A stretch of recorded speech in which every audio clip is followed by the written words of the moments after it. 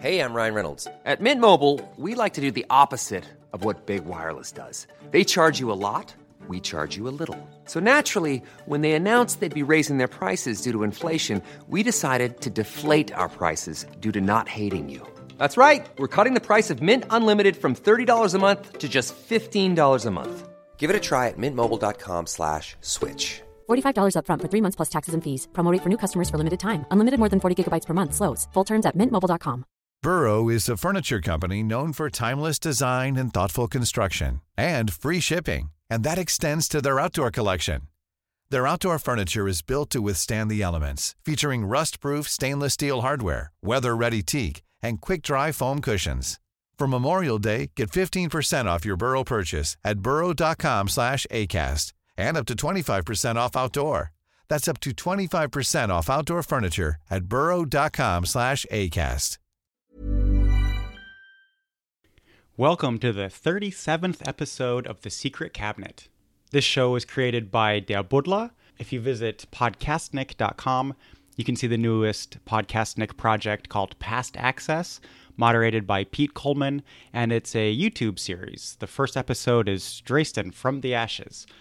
Pete actually went to Dresden, as he goes to all the locations for each episode of the new series, and tells about the culture and history and some travel tips on how to see the world from a wheelchair. That new YouTube series is on podcastnik.com or on the Bohemican YouTube channel.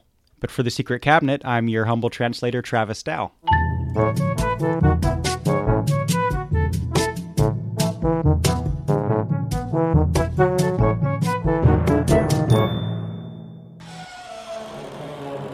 The Secret Cabinet. Ah, yes, episode 37.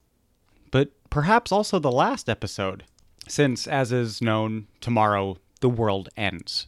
Again, meteorites are to crash down upon us, a blood and supermoon will appear, the particle accelerator at CERN will generate a black hole beneath Switzerland, and a surprise bill from your landlord is in your mailbox as we speak. It's always something. And perhaps these events already occurred, and with the last little bit of your smartphone battery life, you're hearing this episode as you meander through the post-apocalyptic ruins of the former cities of Berlin or Los Angeles. Searching, of course, for the last phone charger in humanity. I know that's an unplausible scenario, because if that were the case, you'd be listening to the history of the Crusades instead. But even if the sun does rise on a Tuesday, we can still count ourselves fortunate that the world hasn't exploded up around our faces at some point in history. With that, I don't even mean meteorites, alien space invasions, let alone zombie viruses. Those might range a little bit more on the unrealistic side of potential scenarios. Rather, this episode focuses on the handful of occurrences in the last few decades where humanity had some pretty close calls in not wiping itself out, on account of usually pretty banal mistakes. And as you've surely deduced, the basis for all these near misses is, of course, the Cold War. Tension between the two superpowers of the Soviet Union and the United States led to a huge amassing on both sides of weapons of mass destruction, which could have wiped out humanity several times over. Now, through the balance of terror, actual war was hoped to be avoided. Perhaps one of the most obvious examples of this is during the Cuba Missile Crisis, where for several hours, humanity did stand on the edge of the abyss of extinction as the Soviet Union and United States seemed poised for nuclear conflict. This was, of course, avoided at the last minute through the rare occurrence of human common sense. Obviously, one tries to create as many barriers between the extinction of humanity and such horrible potential catastrophes. A global catastrophe triggered by just a little bit of human error. One would think we would avoid that. But taking a different stance, have you all seen that movie War Games, 1983? It's a classic. Wait, am I really that old? Well, in any case, Matthew Broderick plays the protagonist, David, who, on the search of new video games, accidentally hacks into the defense system NORAD, and through playing along in a simulation, almost single-handedly triggers such a nuclear holocaust. Luckily, that's just a movie, and that kind of thing can't happen in real life. Right? Guys?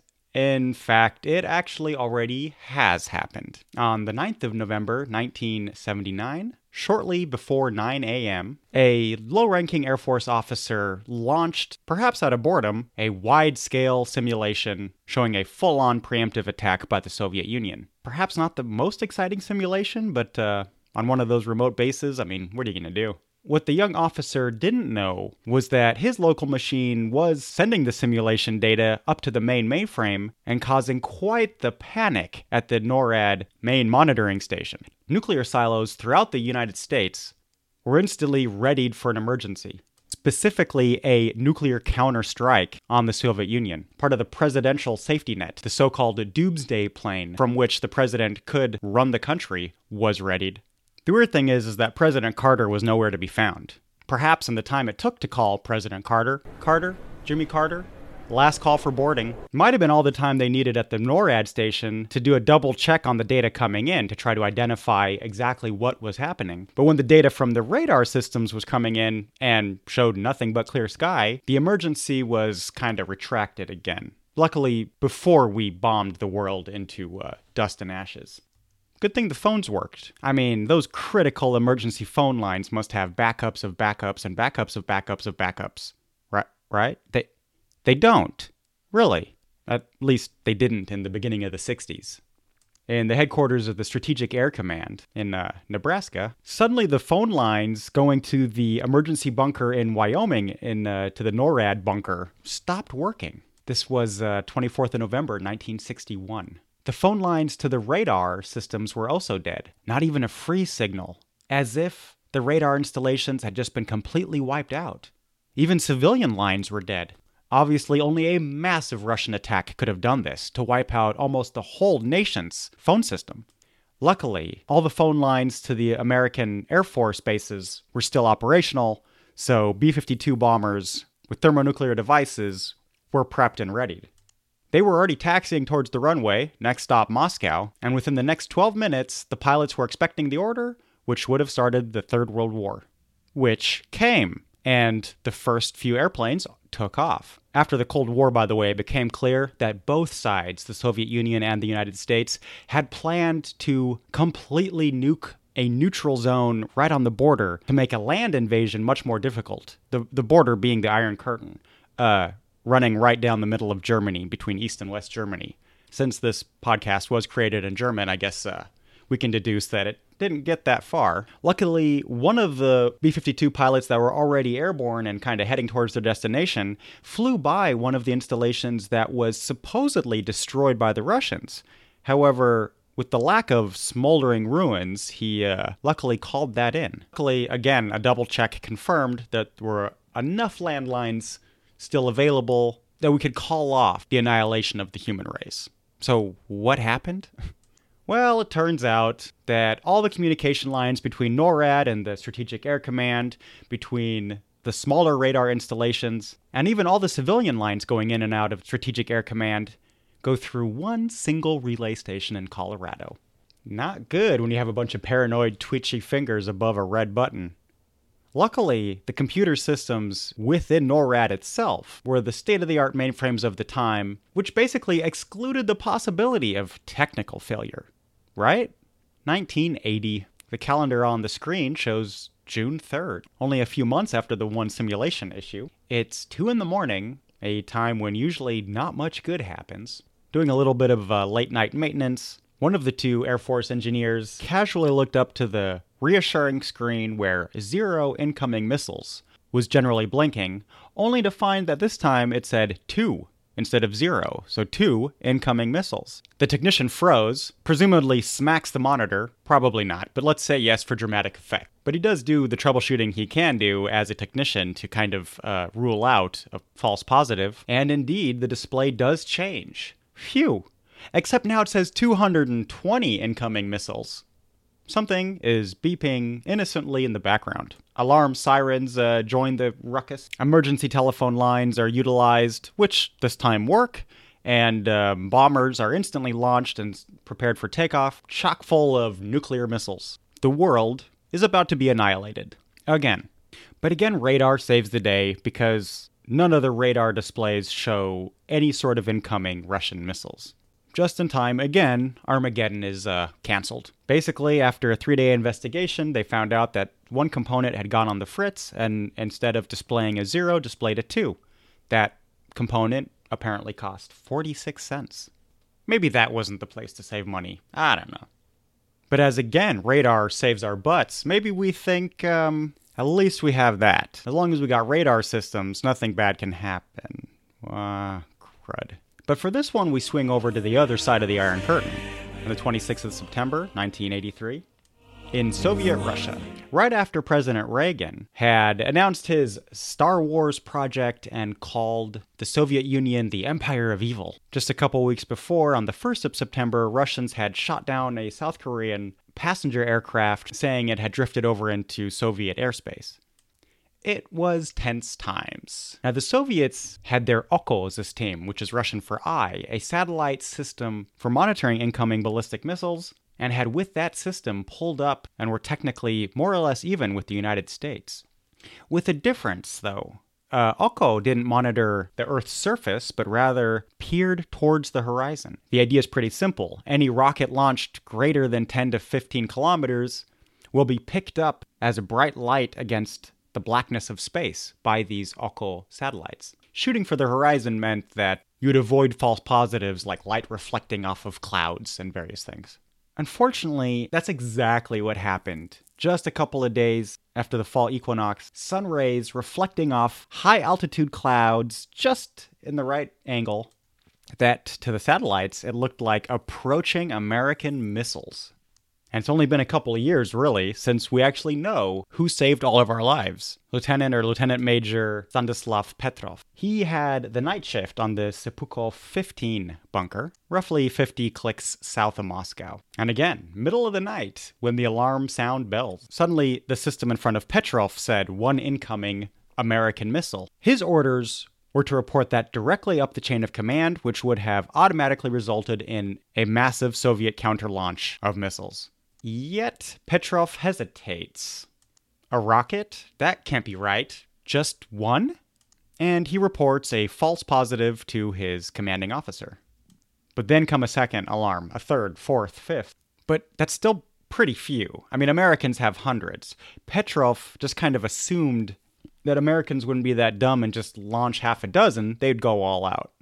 Because let's face it, the Soviets were going to launch hundreds as a counterstrike. And the Americans knew this, and so Petrov raised, again, a false alarm. Correctly, as it turned out the next morning. Petrov got the highest Soviet Medal of Honor, promoted, and to this day lives quite well off in... no, none of that? Soviet leadership obviously brushed this whole incident under the rug since it was quite embarrassing. Not to mention, technically, Petrov actually disobeyed orders in not strictly following the chain of command when such an alert is received. But they called it a wash. He was neither punished nor rewarded. Petrov's story was only known long after the collapse of the Soviet Union. But he was finally recognized. The UN gave him the World Citizen Award in 2006, and 2013 he was given the Dresden Prize. Still, not that much considering Petrov saved the world. Although none of that almost made a difference, because on 25th of January 1995, the world almost ended anyways. This time, a rocket actually was in the air, but a harmless one. You see, Norwegians had launched a rocket to scientifically study the northern lights, Aurora Borealis, while reaching an altitude of 190 kilometers or so. It was far away from Soviet airspace. And yet, the Cold War hadn't been over that long, and on those red buttons were still sitting the same officers of the previously dismantled Soviet Union. Those officers still were not expecting anything good coming out of the United States. To the Soviets, this looked like an American Trident missile, for which the Soviets had nuclear counter missiles, which would be launched and stopped via nuclear explosion in space.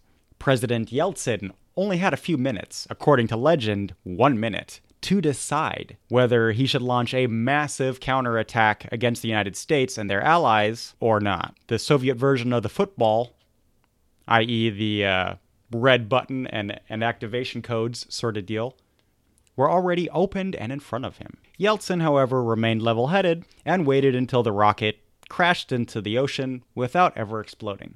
Only several hours later would their military discover that it was a scientific mission.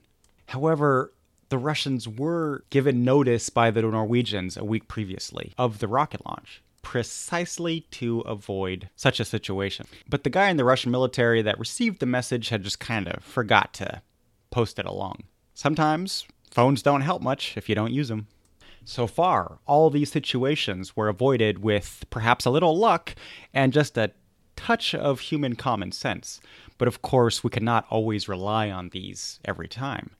Nuclear missiles aren't really safe, even the so-called right hands, let alone if they ever come into the hands of extremists. Don't you all think we should delegate nuclear weapons into the dustbin of the 20th century history as a kind of primitive thing, and perhaps get rid of all the global stockpiles? The American government does not think so. And hence, the Russian government does not think so. Like we ain't got anything better to do, you guys. Could someone please take away these incompetent people, their dumb toys? Thanks. Thanks so much for listening, and in case the world doesn't end until next time, we'll see you then. The show was originally created in German by Der Budler, and I'm your translator, Travis Dow. Check out all the rest of our shows on podcastnick.com. Remember what to do, friends. Now tell me right out loud. What are you supposed to do when you see the flash? Duck and cover. Duck and cover.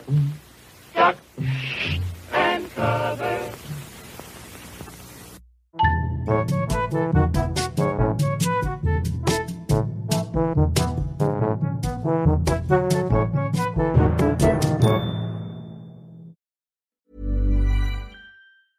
Hey, it's Paige DeSorbo from Giggly Squad. High quality fashion without the price tag. Say hello to Quince. I'm snagging high-end essentials like cozy cashmere sweaters, sleek leather jackets, fine jewelry, and so much more. With Quince being 50 to 80% less than similar brands. And they partner with factories that prioritize safe, ethical, and responsible manufacturing. I love that. Luxury quality within reach. Go to quince.com/style to get free shipping and 365-day returns on your next order. Quince.com/style.